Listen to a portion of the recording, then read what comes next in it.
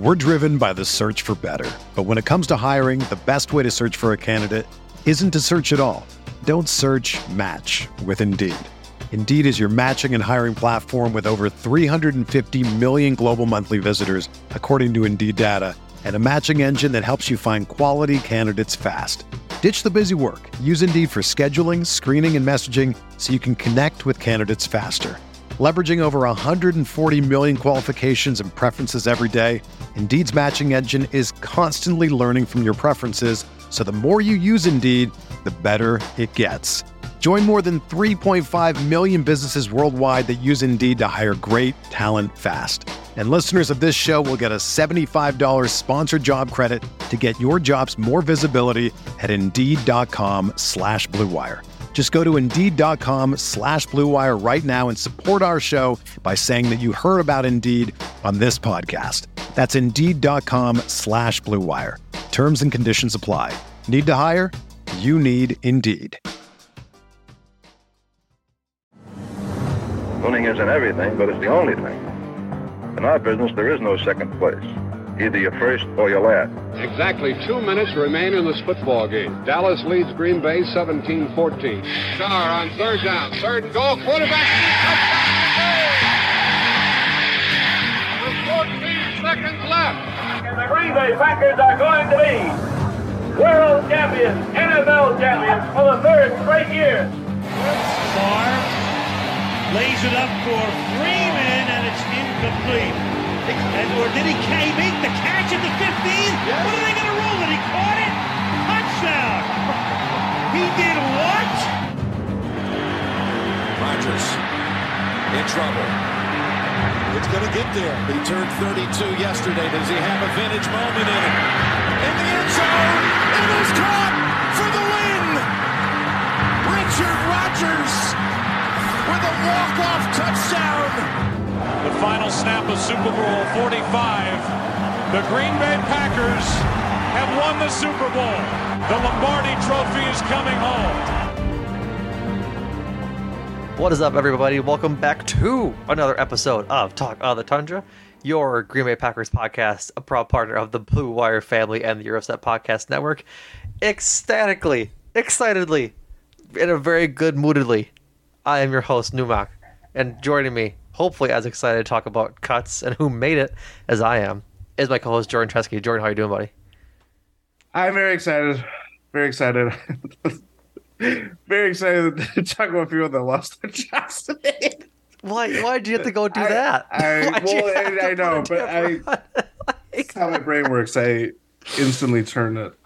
Listen, I'm going to choose to look at the positive note because we're hopping right into it. 53 men made the Packers roster today, and two of them are Emmanuel Wilson and Brenton Cox Jr. And I am very, very happy about that. Very, very happy. Your training camp darlings, man, this year. There's no Micah Abernathy. Two. Made up for the last year having none. This year we're up two. We're basically even. We're about to meet. Tot Thoughts. We're about to meet our 2023 Green Bay Packers roster. Tot Thoughts is what I'm going to start naming putting at the title of my diary entries. Just Tot Thoughts. But as we mentioned, some Tot Thoughts 53 men made the Packers roster today. Notably, it will change right away tomorrow morning as you're listening to this, as practice squad signings begin at 11, as well as new IR designations for players looking to come back. I believe this season is how it works, Jordan. If they are named tomorrow, they're allowed to come back this season. Yes, it's the 4-week designation. Yep. So that's like how, for example, David Bakhtiari, Elton Jenkins, I believe that was what was the case last year when we were doing all this last year. Makes sense. So the big one this year is that the Packers did not keep a long snapper, Matt Orzech, on this initial 53-man roster.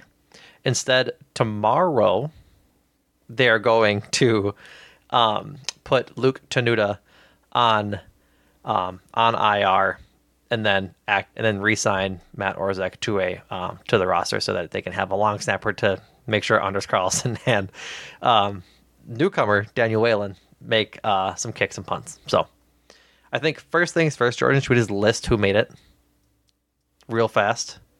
Yeah, So run it by position groups. Yep. I'm going to go through them all very fast. So put your listening ears on, kids. At quarterback, Jordan Love and Sean Clifford. Running back, Aaron Jones, AJ Dillon, and the aforementioned Emmanuel Wilson. Wide receiver, Christian Watson, Romeo Dobbs, Jaden Reed, Malik Heath, Samari Toure, and Dontavion Wicks. Tight end, Luke Musgrave, Tucker Kraft, Josiah DeGuara. Offensive line, David Bakhtiari, Elton Jenkins, Josh Myers, John Runyon, Zach Tom, Rashid Walker, Yash Nyman, Sean Ryan, Caleb Jones, Luke Tenuta, Royce Newman. Defensive line, Kenny Clark, T.J. Slayton, Devontae Wyatt, Carl Brooks, Colby Wooden, Jonathan Ford. Edge, Rashawn Gary, Preston Smith, Kingsley JJ Enigbare, Lucas Van Nest, Justin Hollins, Brenton Cox Jr., linebacker, Devondre Campbell, Quay Walker, Isaiah McDuffie, Eric Wilson, Tariq Carpenter, cornerbacks, Jair Alexander, Russell Douglas, Keyshawn Nixon, Carrington Valentine, safeties, Donald Savage, Rudy Ford, Anthony Johnson Jr., Dale Levitt, Jonathan Owens, kicker, Anders Carlson, punter, Daniel Whalen, physically unable to perform list, Eric Stokes, and IR Tyler Davis. That's just right now as the roster stands this very second. And breathe. So, good job. Let's hop right into, I think, the three most the three people that should be talked about on this roster that made it for sure. Notably, 3 undrafted rookie free agents, I believe. Is right? Or is Emmanuel Wilson? Yeah, that's what I thought. Emmanuel Wilson, Brenton Cox Jr., and Malik Heath. Big deals that all 3 of those made it. The Packers extend their streak of having an undrafted rookie free agent make their initial 53-man roster for 19 straight years. Seemingly always find some value in those next, post-draft signings every year. I'm trying to think, who was it last year? It's somebody notable, and I can't remember who it is. But we'll figure that out later. But as we talk about Emmanuel Wilson, running back 3, notably Packers kept 3 running backs in prior years, except for last year when they just kept Aaron Jones and AJ Dillon, and Patrick Taylor was the,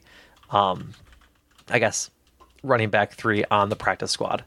This year they decided to keep 3 on their initial roster and keep Emmanuel Wilson after his strong showing in camp, as well as the 3 preseason games, notably his 80-yard touchdown against the Bengals in the first week. So, Jordan, we talked about this on the last podcast about what it meant to have, our expectations of him being on the roster, and both of us had kind of agreed he didn't make it, but Brian Gutekunst and Matt LaFleur prove us wrong, and Emmanuel Wilson makes it over Patrick Taylor and Tyler Goodson, who had been hurt for a good long while during camp, unfortunately, but beats out Patrick Taylor, who had experience in that spot. Yes. We're talking about the NFL's preseason leading rusher, by the way.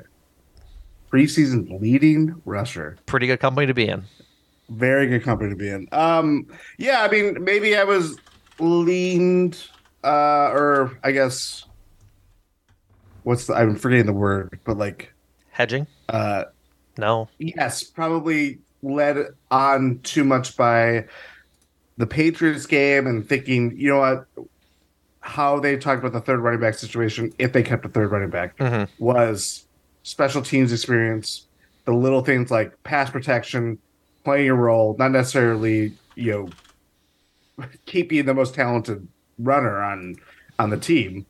And it's hard to kind of divorce those thoughts from your brain when you're talking about filling out the roster. And, once you get past the locks, and as we talked about last pod, you're kind of just thinking like, okay, who are the guys that are going to kind of really play special teams roles, periphery, or play on the periphery.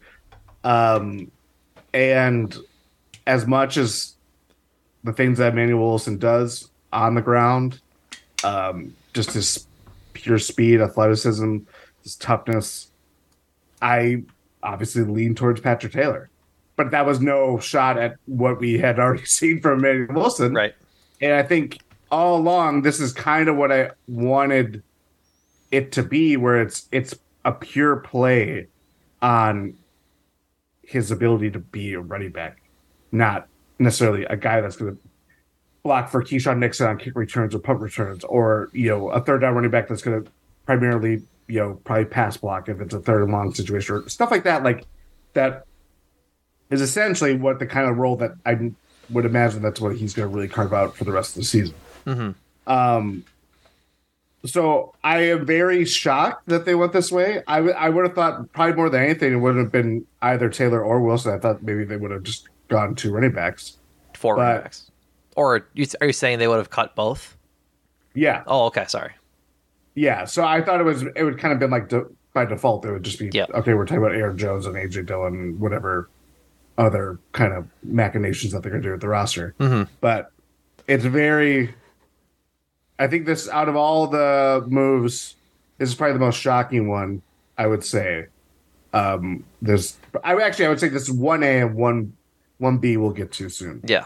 But I'm very, very happy for Emmanuel Wilson to come and be on the Green Bay Packers roster, because it's worth, along with Malik Heath and Brendan Cox Jr., it's worth celebrating these feats, because I know the Packers have this long-standing tradition and all that stuff. It's not easy. No. It's not easy. I looked up he's not the only player to come from Fort Valley State. There's actually quite a few players that have come from Fort Valley State University from Georgia. Mm-hmm. Marquette King, do you remember him? The punter? Yep. Yes. Ricardo Lockett, he was like a slot receiver. Yeah, I'll say former receiver. Seahawks. Greg Lloyd, I remember him from the 90s. He was a linebacker for the Steelers. So, the pedigree from this university is great. So, yeah, Emmanuel Wilson. I'm sorry I just ruined every point by just talking like that. No, it's all good. 223 yards in the preseason on 38 rushing attempts. Notably played 46 snaps, so he wasn't really playing a whole lot of blocking when he was in there. He was mainly rushing the ball. So 2 touchdowns. They both came in the Cincinnati game. I think that the Cincinnati game really set the tone of what he's able to do.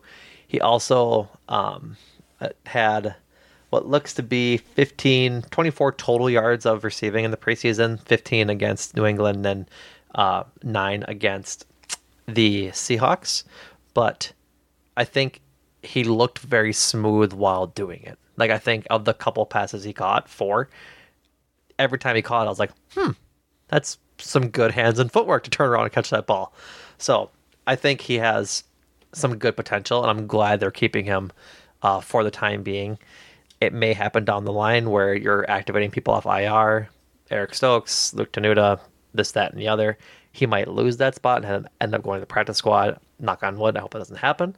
But for the time being, Emmanuel Wilson definitely showed out in the preseason about what he can do. He just runs with a lot of power and is able to really sort of get going in space and break away like he did on that 80-yard touchdown. Made it look real easy when he did that. So I think that was probably the beginning of this decision for the Packers front office. Yeah. I mean, again, he showed it in the opportunities he got in every preseason game. They really wanted to see a look at him.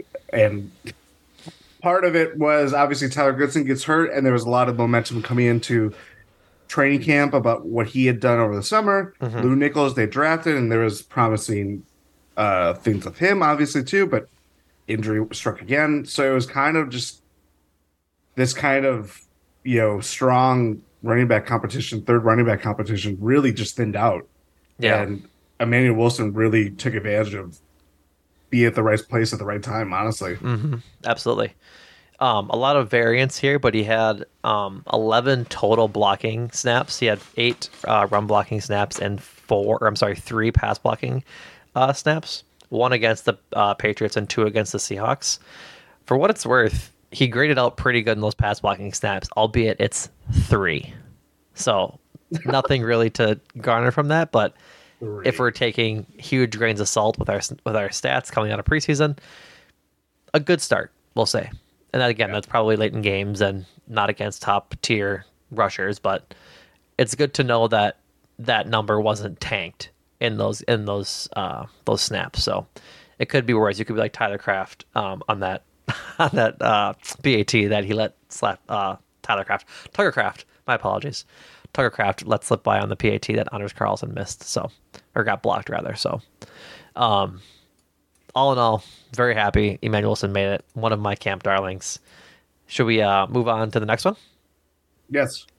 Brenton Cox Jr., a man who, admittedly, I will eat crow. I was a little bit harsh on the last pod for not getting home and making a sack for to really improve his positioning in the roster and being able to make the team.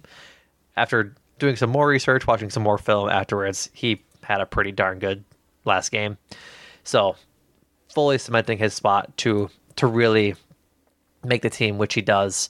And the Packers go with 6 edge rushers to I guess play with their defense this year.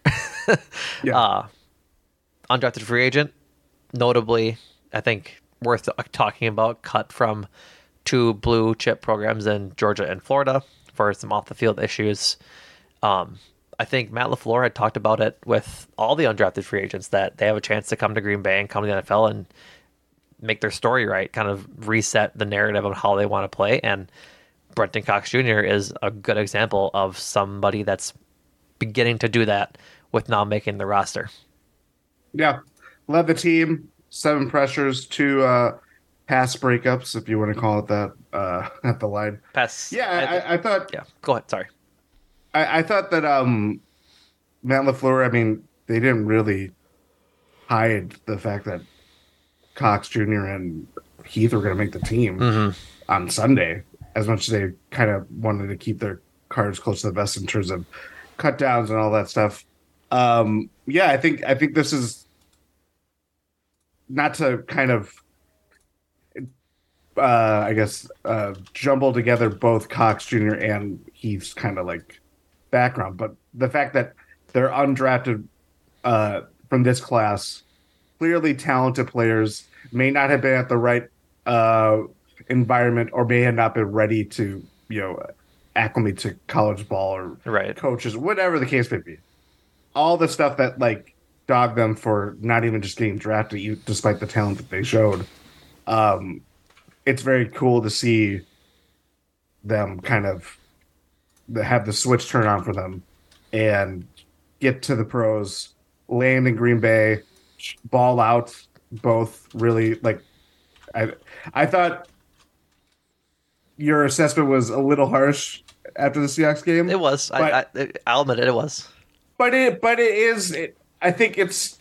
I don't know. It's the cut down. You're like, okay, it's like you're evaluating everything, but you're evaluating when you're talking about on-field performance. You're talking about what, probably altogether like 70 snaps.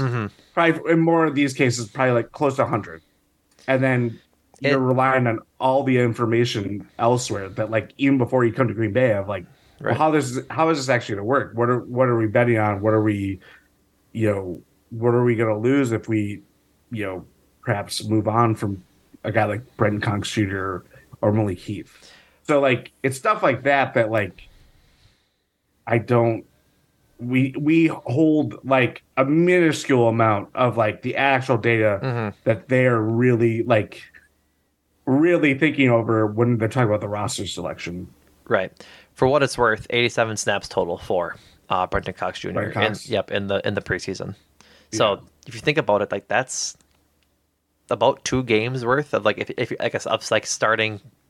If you're starting in a game, you probably play 50 to 60 snaps on defense a game, like ish. It's not a whole lot to go off of, but not a whole lot. And knowing that you're playing against second stringers, even third stringers, like right.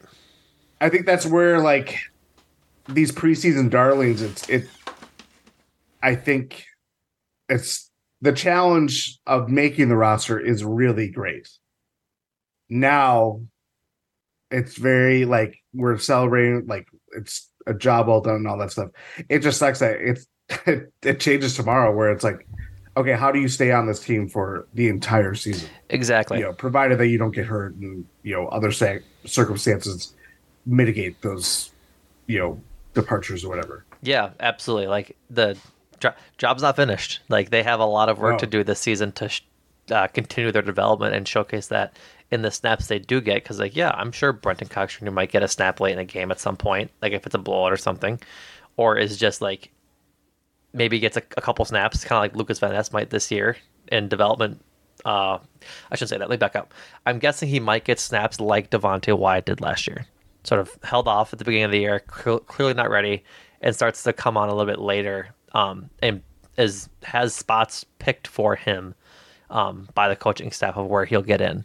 And it's his opportunity to really showcase his development and what he's been working on all season and in camp to make sure that he stays on this team for the rest of the year. I think he definitely will. I don't think they would have kept him just to keep him and possibly cut him for a different promotion. I think there's other candidates on this roster that are better for that, frankly. But I think he's too raw of an athlete to be a casualty of a roster transaction at this point. Like I think the challenge was making the roster, and now the challenge will be continue to develop at the rate he has been developing so that he can make the roster next year. Like I think he's just too raw and too talented as an edge rusher at this very second to be lost to a transaction like taking off Eric Stokes off the PUP list. If that was the case, I think it'd be incredibly dumb. But again, it's not out of the realm of possibilities. I just think that looking ahead, you have an opportunity to have two of Rashawn Gary, Brenton Cox Jr., Lucas Van Ness, if they all and JJ Enagbare be your edge rushers for the future. They're all so young. Like Rashawn Gary's contract is up, I believe, this offseason. So yes, he will be. So I think a restricted freezer or whatever it is. So they have an opportunity to re-sign him to a very a very big deal that he deserves. And to put opposite of him, they can go pretty cheap. Like Lucas Van Ness and JJ Enagbare and Brenton Cox Jr. are all going to be pretty cheap and quite talented. They don't have to make that decision. I think the next guy that they'd have to make the decision on is Enagbare. Right. And that might not come for 2 more years, depending on, you know what I mean? Like yeah. I think the undrafted rookie free agents get 1 year, if I'm not mistaken. Let me double check. So like they don't have to make a decision, or I guess they would have to make They have their exclusive free agent rights to them. Got it. Oh no. Because that was so Brenton Cox Jr. signed a 3-year deal with the Packers. Oh. So he's a Packer until he's not. Restricted free agent until 2026. Or under contract and is a restricted free agent in 2026. That's how I'm going to refer to like any like contractual thing. Like he's no, it's right. It's right. It's right. He's a Packer until he's not. So we should have said that for every Aaron Rodgers podcast that we have. Exactly. So yeah, big day for Brenton Cox Jr. I'm rooting for the guy. I really want him to be something special because I think he has a really big opportunity to be something special. Enagbare is also an unrestricted free agent in 2026. So they have edge rush locked down. If they all develop in a pretty awesome way, whole baby quarterbacks better watch out. That's all I'll say. We're driven by the search for better. But when it comes to hiring, the best way to search for a candidate isn't to search at all. Don't search, match with Indeed. Indeed is your matching and hiring platform with over 350 million global monthly visitors, according to Indeed data, and a matching engine that helps you find quality candidates fast. Ditch the busy work. Use Indeed for scheduling, screening, and messaging so you can connect with candidates faster. Leveraging over 140 million qualifications and preferences every day, Indeed's matching engine is constantly learning from your preferences, so the more you use Indeed, the better it gets. Join more than 3.5 million businesses worldwide that use Indeed to hire great talent fast. And listeners of this show will get a $75 sponsored job credit to get your jobs more visibility at Indeed.com/Blue Wire. Just go to Indeed.com/Blue Wire right now and support our show by saying that you heard about Indeed on this podcast. That's Indeed.com/Blue Wire. Terms and conditions apply. Need to hire? You need Indeed. Shall we move on to, I guess, your camp darling? Is that appropriate to call Malik Heath your camp darling? I would say so. I had been paying attention. Been reading the Packers scribes, Paul Bradle, Andy Herman. I know he's not written work, but he's relayed a lot of training camp information based on being there all the time and all that stuff. And Malik Heath it's kind of been all summer long, to quote some great artists. And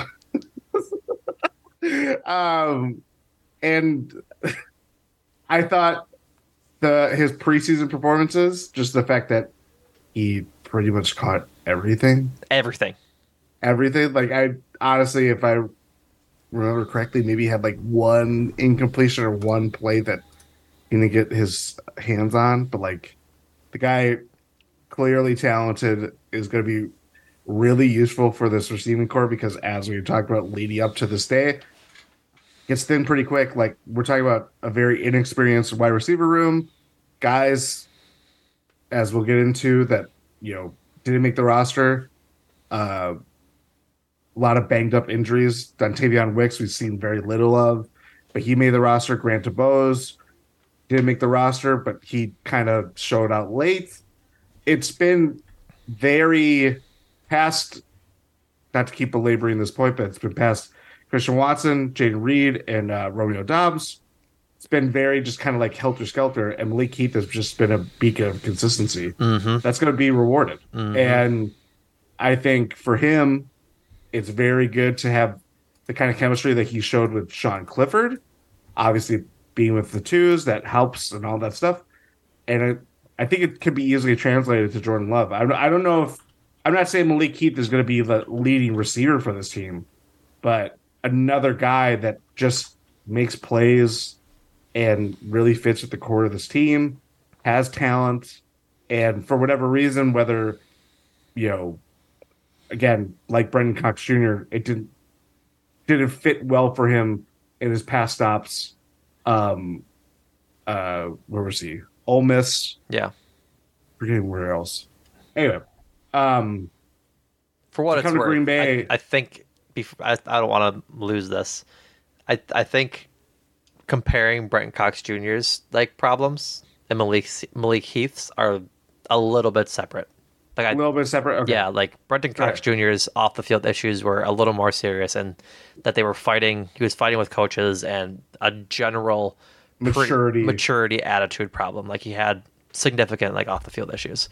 Malik Heath, also while significant, getting a DUI, it's varying levels of significant. I think Brenton Cox Jr.'s were a little more worrisome than a college kid getting a DUI. Again, DUI is very bad. Please don't drink and drive.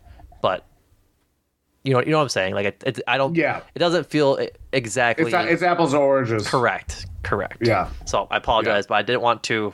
No, it's a fair point. Yeah. It's a fair point to bring up, and it's something that people will group together because of it's something I saw a lot today. It's something I saw a lot today, and then I saw someone on Twitter put some context behind it. I was like, yeah, that is the appropriate opinion to have, and I wanted to make sure that if it did come up, that we did make sure I had mentioned it. Yeah.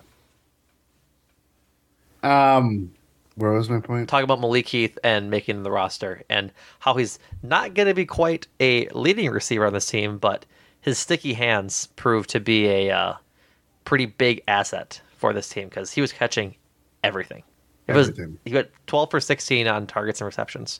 Well, 12 catches on 16 targets for 146 yards. That'll do it. There's something to be said about a undrafted rookie free agent that will just go up and get the ball, and that's what we saw him do so often. And I think that's where his real skill comes in, and his real opportunity to be an asset on this team is that usually you see from young receivers, not necessarily the ability to go up and get balls. Maybe they have a couple drops and just in general they just look young, right? They don't look polished. Yeah. Malik Heath looked polished. Like he looked like he was coming out of breaks so well. He's putting his foot in the ground and making hard cuts, going up and snatching the ball out of the air while getting hit. Like he's fast. You're on a 4.64. I think that he is a year away from being a real asset to this team, if it even takes that long. Because for what it's worth, we can look ahead briefly, and we'll kind of talk about him a little bit later too. But I trust Malik Heath right now more than Samori Toure. Like I was very surprised they kept Samori Toure. Yeah, I was very surprised they kept Samori Toure on this team, frankly.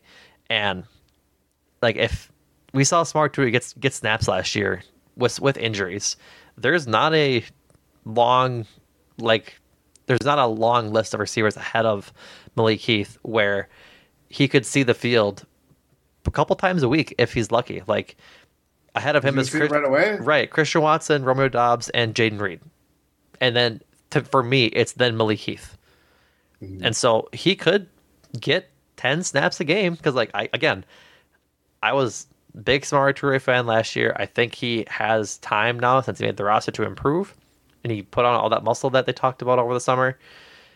But he didn't really impress me in camp and in preseason. So Malik Heath stole the show from Samori Toure, and I think he might have stole the show and the spot from him in the coach's eyes as well. I think it's fair. It's fair. Yeah, I will probably have more thoughts about Toure soon here, but for now, I think, again, Malik Heath making the roster, it's going to help the Packers. It's going to really help Jordan Love. Just have another guy that can make plays. Again, sticky hands. Stick 'em. A lot of stick 'em. A lot of natural stick 'em.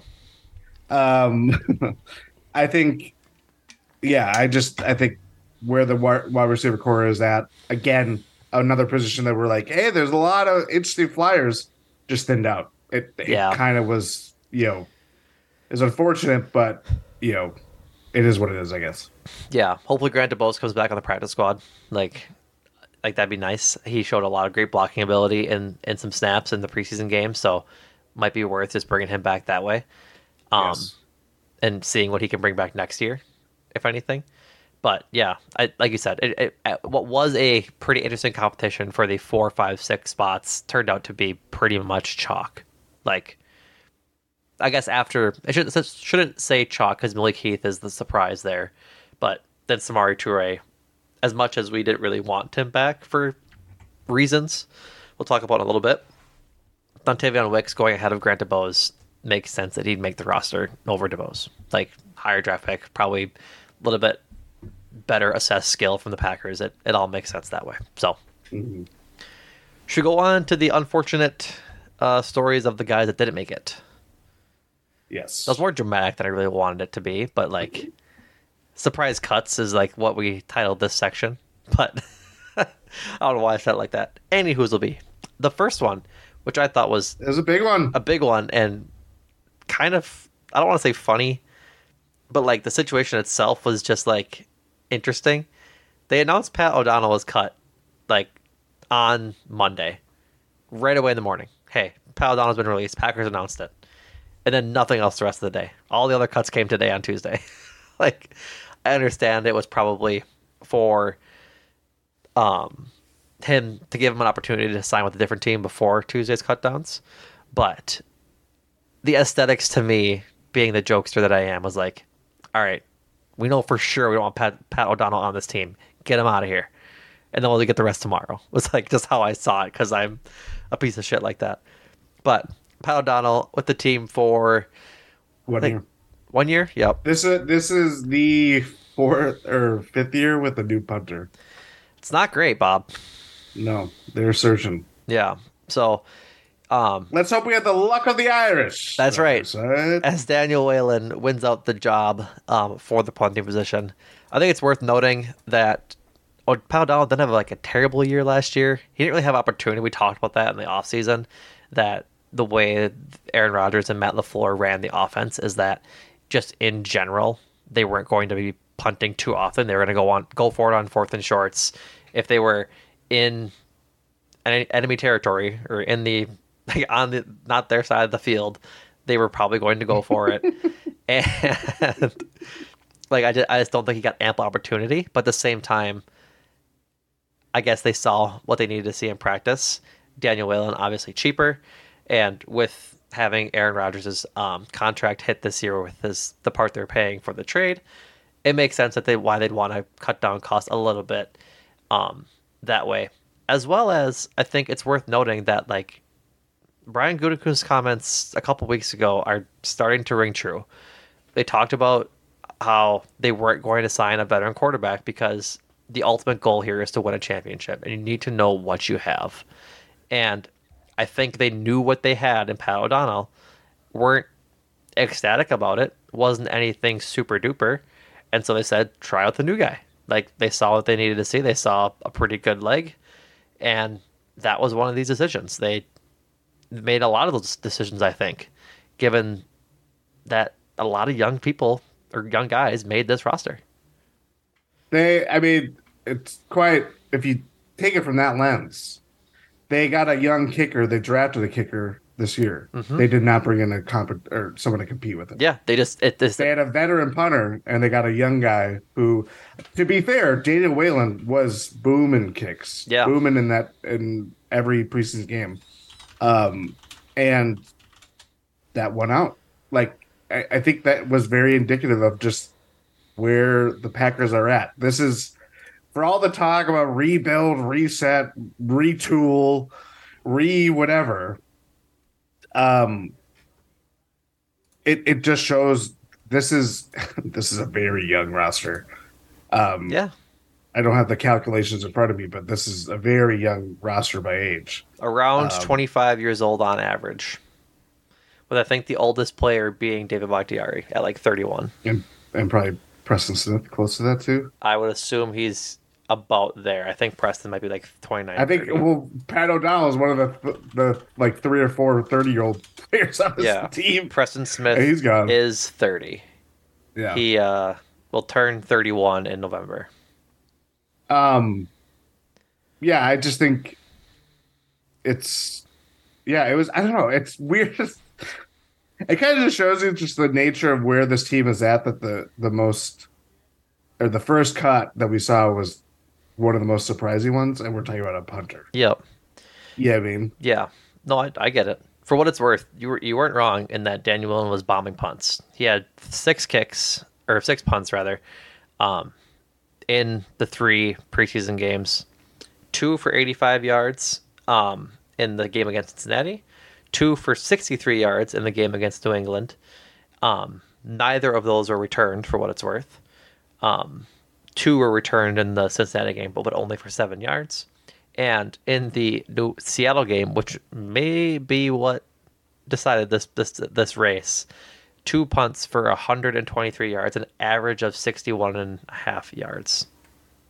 Like that's significant. That's a booming leg to lean into your bit. There ain't no taming that leg. It's wild. No, it's wild.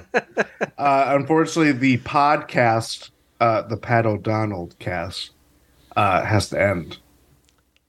The Pat O'Donnell cast. You lost me. His initials. Oh my god. Oh my god. So I just had to test out that one. Looking for a tomato. What in the world? I do want to say, I don't think this move comes without some risk. No. In terms of, there's been a lot of talk about Anders Carlson. Mm-hmm. I've seen it. We talked about it last pod.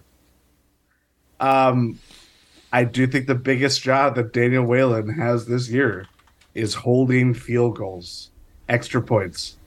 We know he can boom punts. That's not a problem. It's all about the fingertips. It's all about holding the ball for Anders Carlson. I got the ick when you did that. What? This was very unsettling. How do you hold a football? We're not getting into this right now.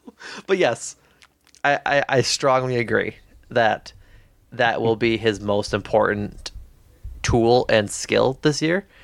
I think it's worth taking the risk on, though, because at this point, Matt Orzech, Daniel Whalen, and Anders Carlson, that's all they're going to do is just go through this. Just, okay, you're going to do 10 punts in practice, and then we're going to practice snaps, and we're going to practice kicks. That's all this is going to be.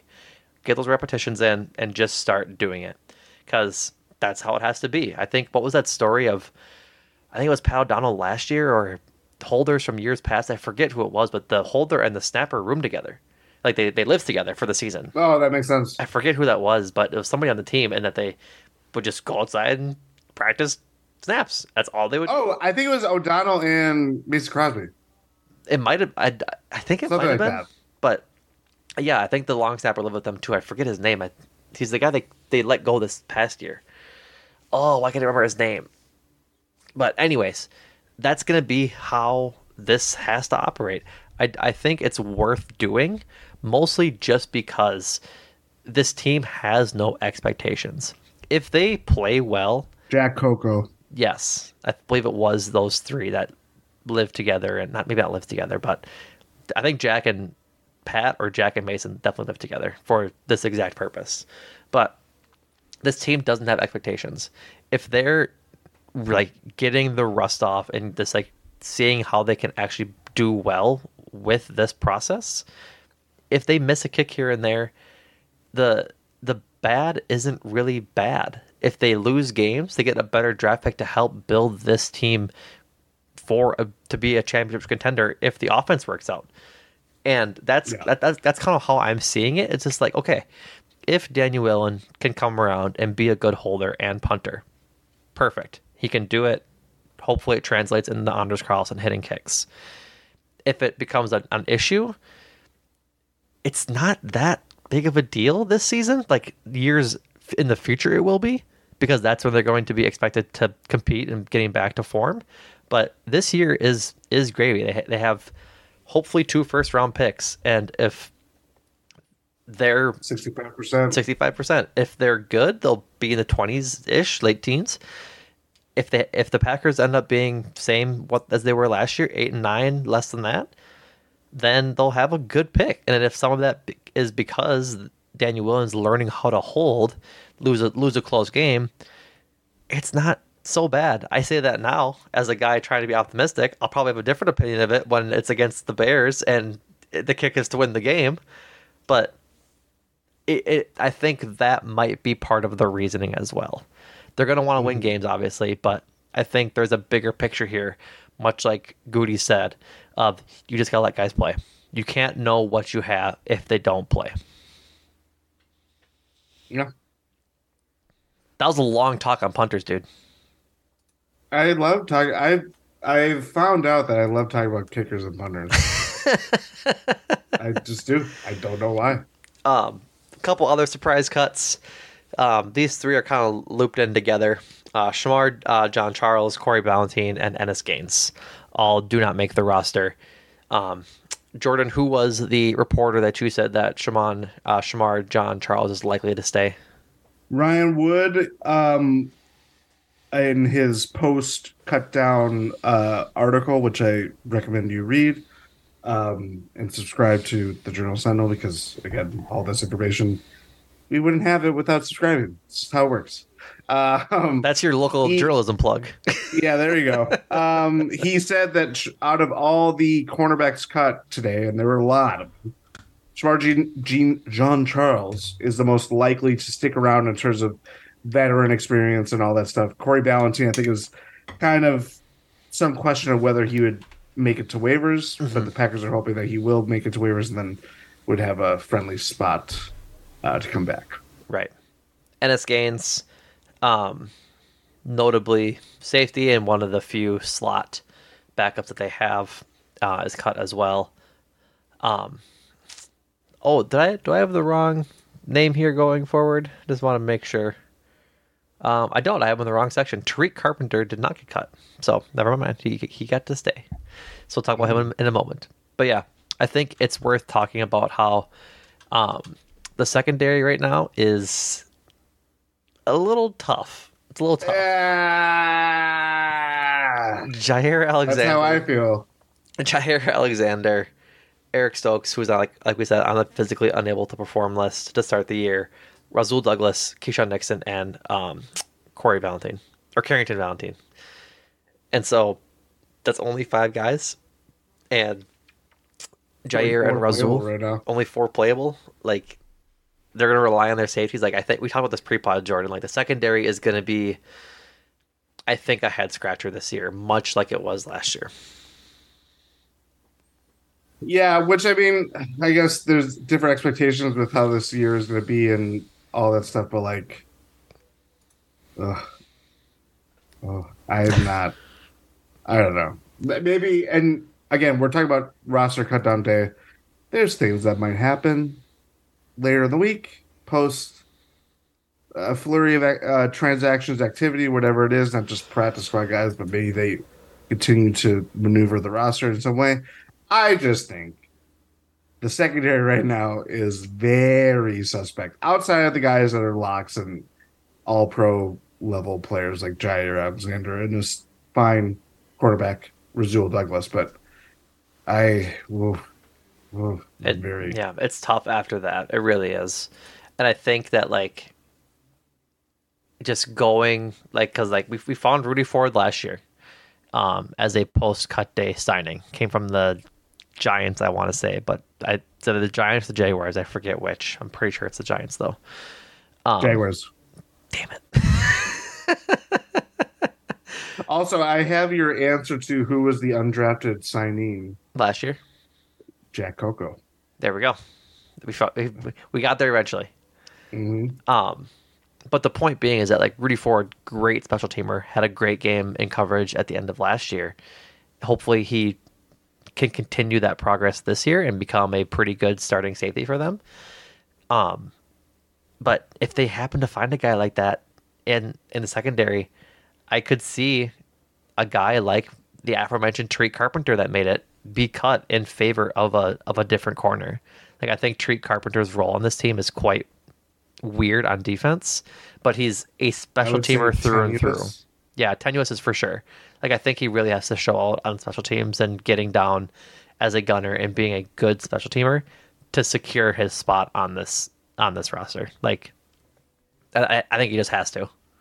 It's very tough because, and I hate to kind of echo the things that we talked about a lot, but, like, especially with they have 4 cornerbacks to start the season that are healthy. Mm-hmm. They have 5 safeties, 2 of which are probably going to play special teams more so than anything. Right. Levitt and Anthony Johnson Jr. Yeah. Right. He made the team. Yes, he did. Yeah. My brain is all mushed. And then it's like, I don't know. I just think, like, Carpenter, for me, was one of the biggest surprises just because, like, they really want it to work out that he's a linebacker. Mm-hmm. And it's just, it didn't really. No. I didn't see it. It hasn't translated. I know we're talking about a guy that's not going to really factor in defensive snaps at all. You hope not, but, like, it's so, like, football's a hard sport. It's a injury. It's a really hard sport. It's an injury-laden sport. Yeah. It doesn't take much for him to be thrust into action. 100%. So, and like you said, this didn't really show in the preseason. It's an interesting dynamic for sure.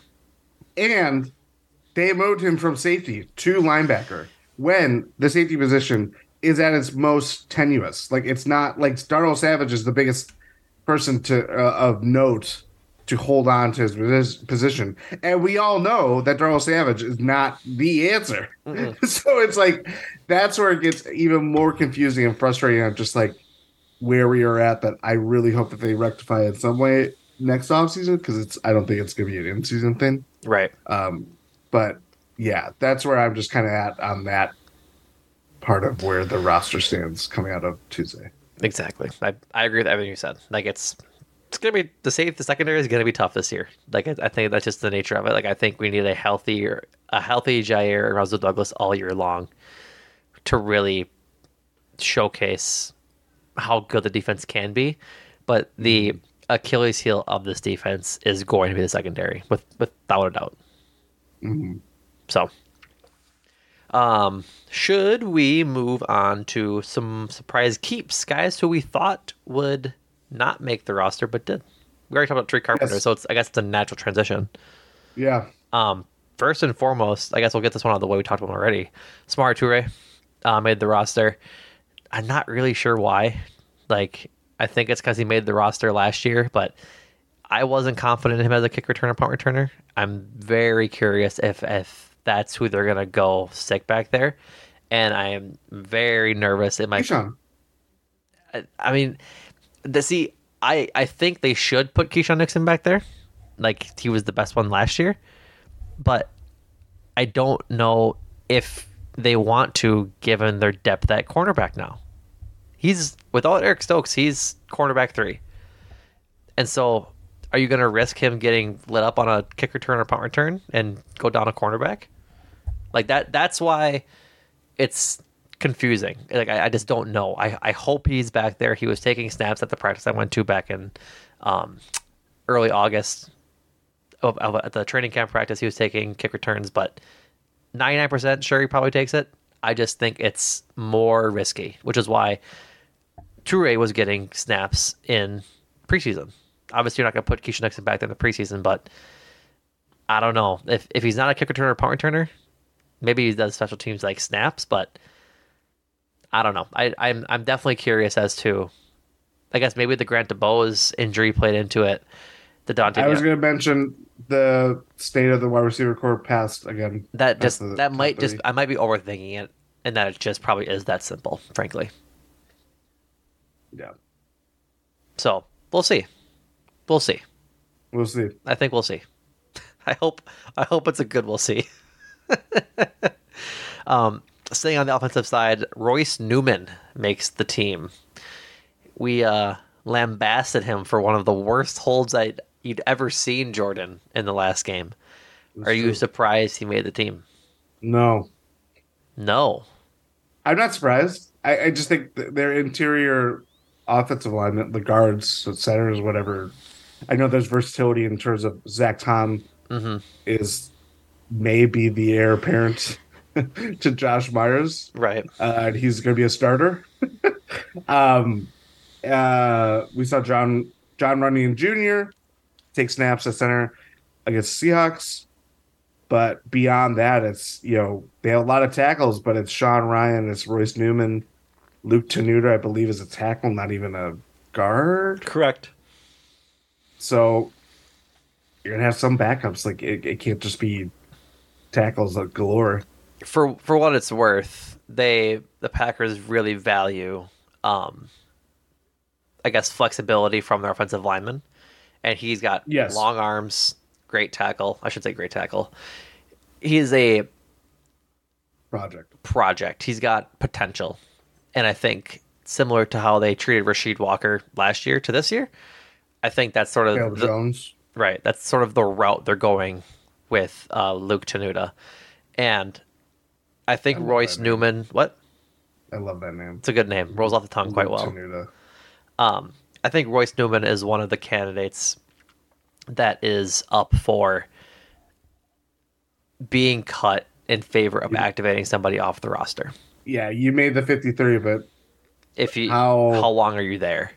Yes. So definitely worth keeping an eye on. Like, who knows how many snaps he gets in during the season? Like, offensive linemen notoriously don't get a whole lot of breaks unless they're actually hurt.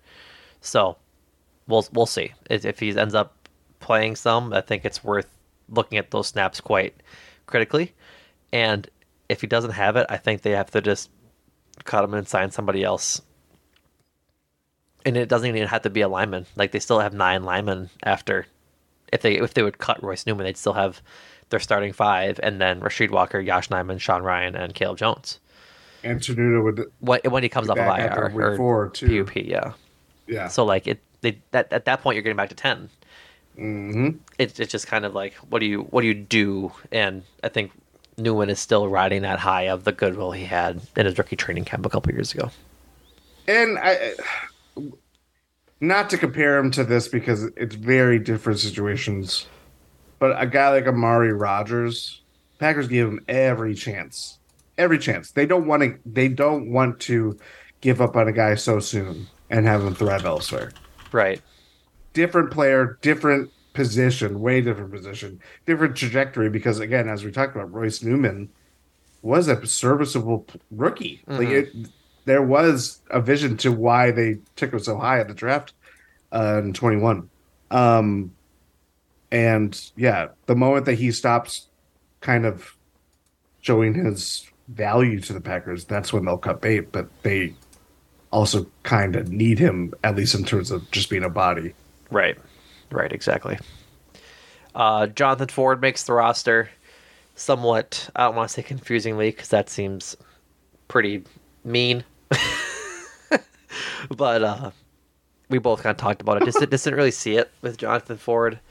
They have, I guess, now 6 interior defensive linemen between Kenny Clark, Devontae Wyatt, Carl Brooks, Colby Wooden, and TJ Slayton, right? Yes. So definitely TJ, I'm not Chris Slayton. TJ, I'm not Chris Slayton.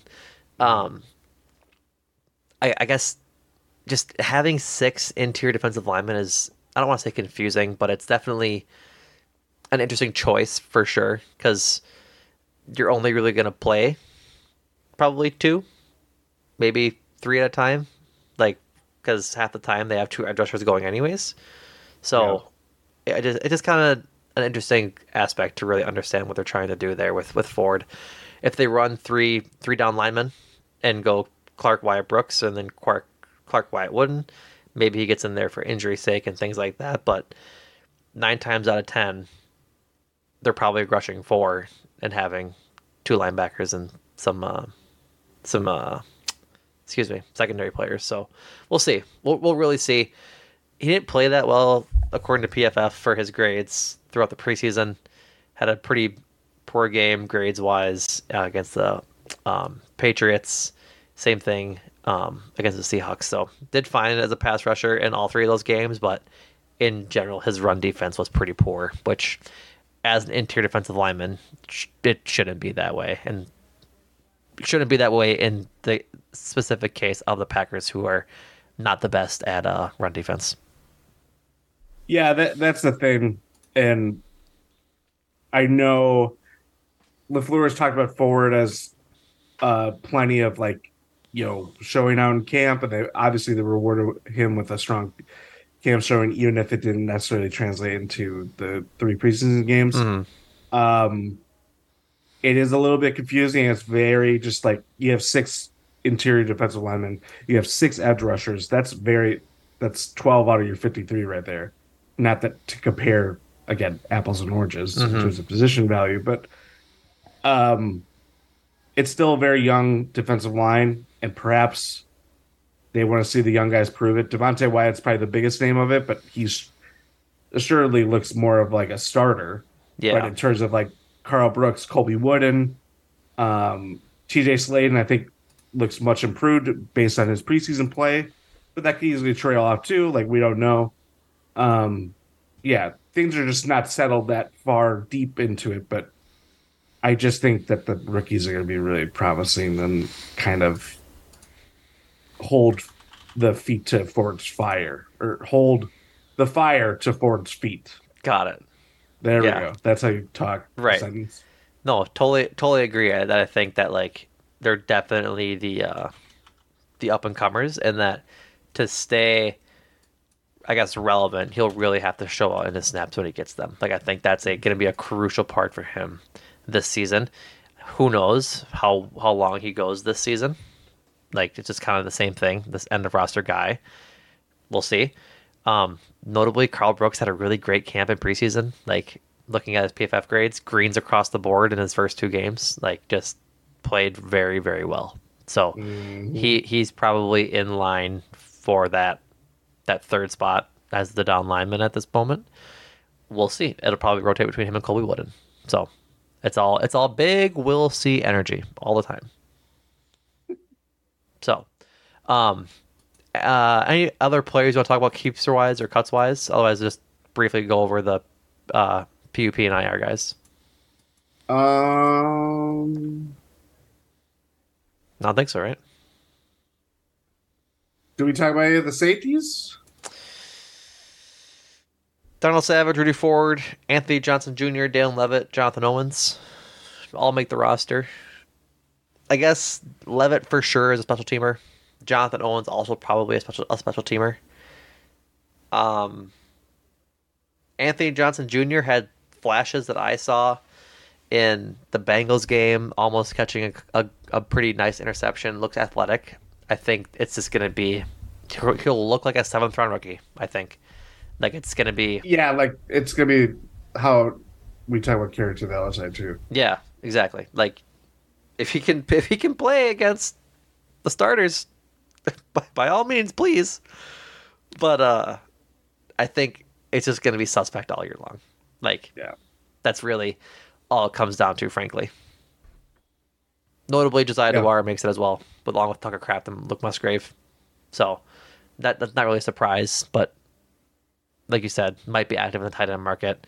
We'll see how they go. Austin Allen, likely a practice squad candidate with Tyler Davis on IR. So we shall see. We shall see. Mm-hmm. The physically unable to perform list and players on IR now, obviously Tyler Davis and Luke Tenuta will go on IR as you're listening to this on Wednesday. I already mentioned Eric Stokes. They've had injury settlements with Tavarius Moore, Lou Nichols, and Tyler Goodson. So I believe they can't re-sign Tavarius Moore for like 6 weeks or something after his injury settlement. So if push comes to shove and they need a safety, he wouldn't be available for a month and a half or so. So, yeah. All right. Jordan, we are 12 days away. Ish. Oh, jeez. Ish. Yeah. I'm trying to do quick maths. Yeah. 12 days. I'm excited. I'm excited for some Packers football. Fitting number. Why? Well, we've moved on from him. What'd you say? So we've moved on from him. We have moved on from him. And just by the happenstance of when we recorded this podcast. He's a Packer until he isn't. And he's not no more. He's not no more. 65%. Let's go. That's right. I saw someone made a custom jersey that had the word % as the name and it was number 65, like $350. I'm like, go for it, dude. That's a good bet for if you've got the money.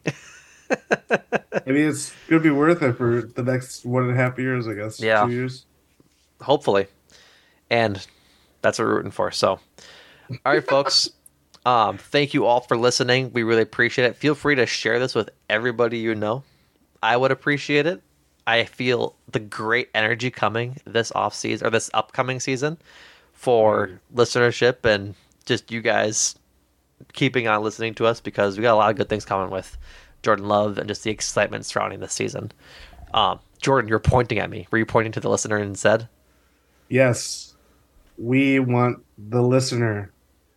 You. This is going to be a fun year. Fun year. We're 12 days away. That's the number of a former Packers quarterback. We don't have to talk about it anymore because we're talking about the Packers of now. Of now. Mm-hmm. And of future because they're going to make some more moves. That's right. So, next couple of weeks, a tentative look into the schedule. We'll have your preview for the Bears game. The week before the game comes out typically on Thursdays before the Sunday game. Before that, Jordan and I and possibly some other GSPN hosts will have a Packers prediction pod for y'all where we'll talk about just general predictions for the year now that we know the initial 52-man roster. And maybe, just maybe one more pod sprinkled in there. We're still currently planning. So just to let y'all know the behind-the-scenes stuff. With that being said, thank you all for listening. Couple of promotions to get through before we head out. As always, head over to gspn.info. If you're new to the pod, I know we put the pod in the Bucks feed this week. So if you're coming from there, thank you for following up with us on the cut day pods, and we really appreciate it. I believe I'm trying to remember if Eurostep had anything new. Not since. Oh yeah, yes they did. This morning, Rohan and Ty talked about how Adrian Griffin and Terry Stotts could improve the Milwaukee offense. So, Jordan, how far away are we from Bucks preseason? It's a while, yeah. Like a month? Beginning of October, like So October 8th, I believe is the first game. So, just about a month away from preseason of that, so starting to wind down there. But we got you covered anyways before that. And Cruising for a Bruising has you covered as the Brewers make their playoff push, going up against the Cubs right now. Last time I checked, they're losing 1-0, which is very unfortunate. But go check out Andrew Snyder and Adam McGee talk about all things Brewers as they enter Craig Timber as Brewers fans so aptly are probably sick of.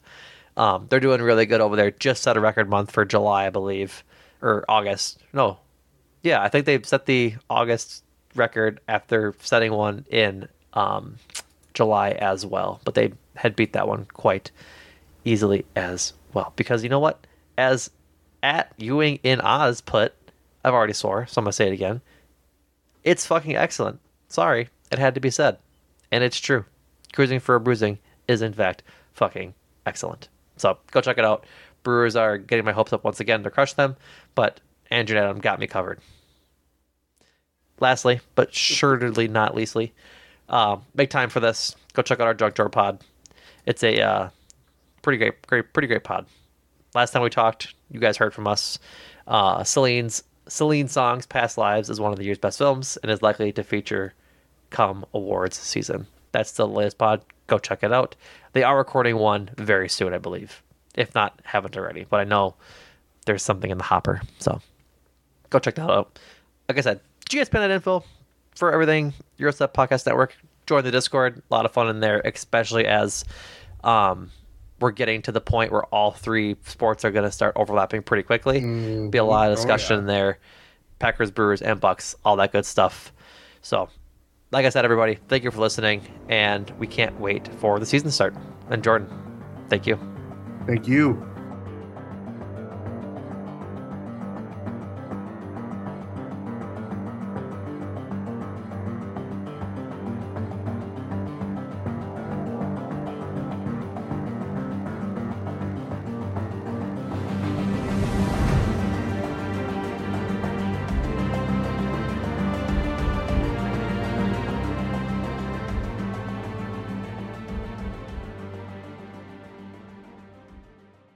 Everyone is talking about magnesium. It's all you hear about. But why? What do we know about magnesium? Well, magnesium is the number one mineral that 75% of Americans are deficient in. If you are a woman over 35, magnesium will help you rediscover balance, energy, and vitality. Magnesium supports more than 300 enzymatic reactions in your body, including those involved in hormonal balance. From functional medicine doctors to mental well-being and female hormone experts, we all know that magnesium is the one mineral to improve all aspects of well-being and health. But which one? Magnesium Breakthrough from Bioptimizers, the trusted choice recommended by leading experts with 7 best-absorbed forms of magnesium to ensure your body receives the support it needs for overall well-being.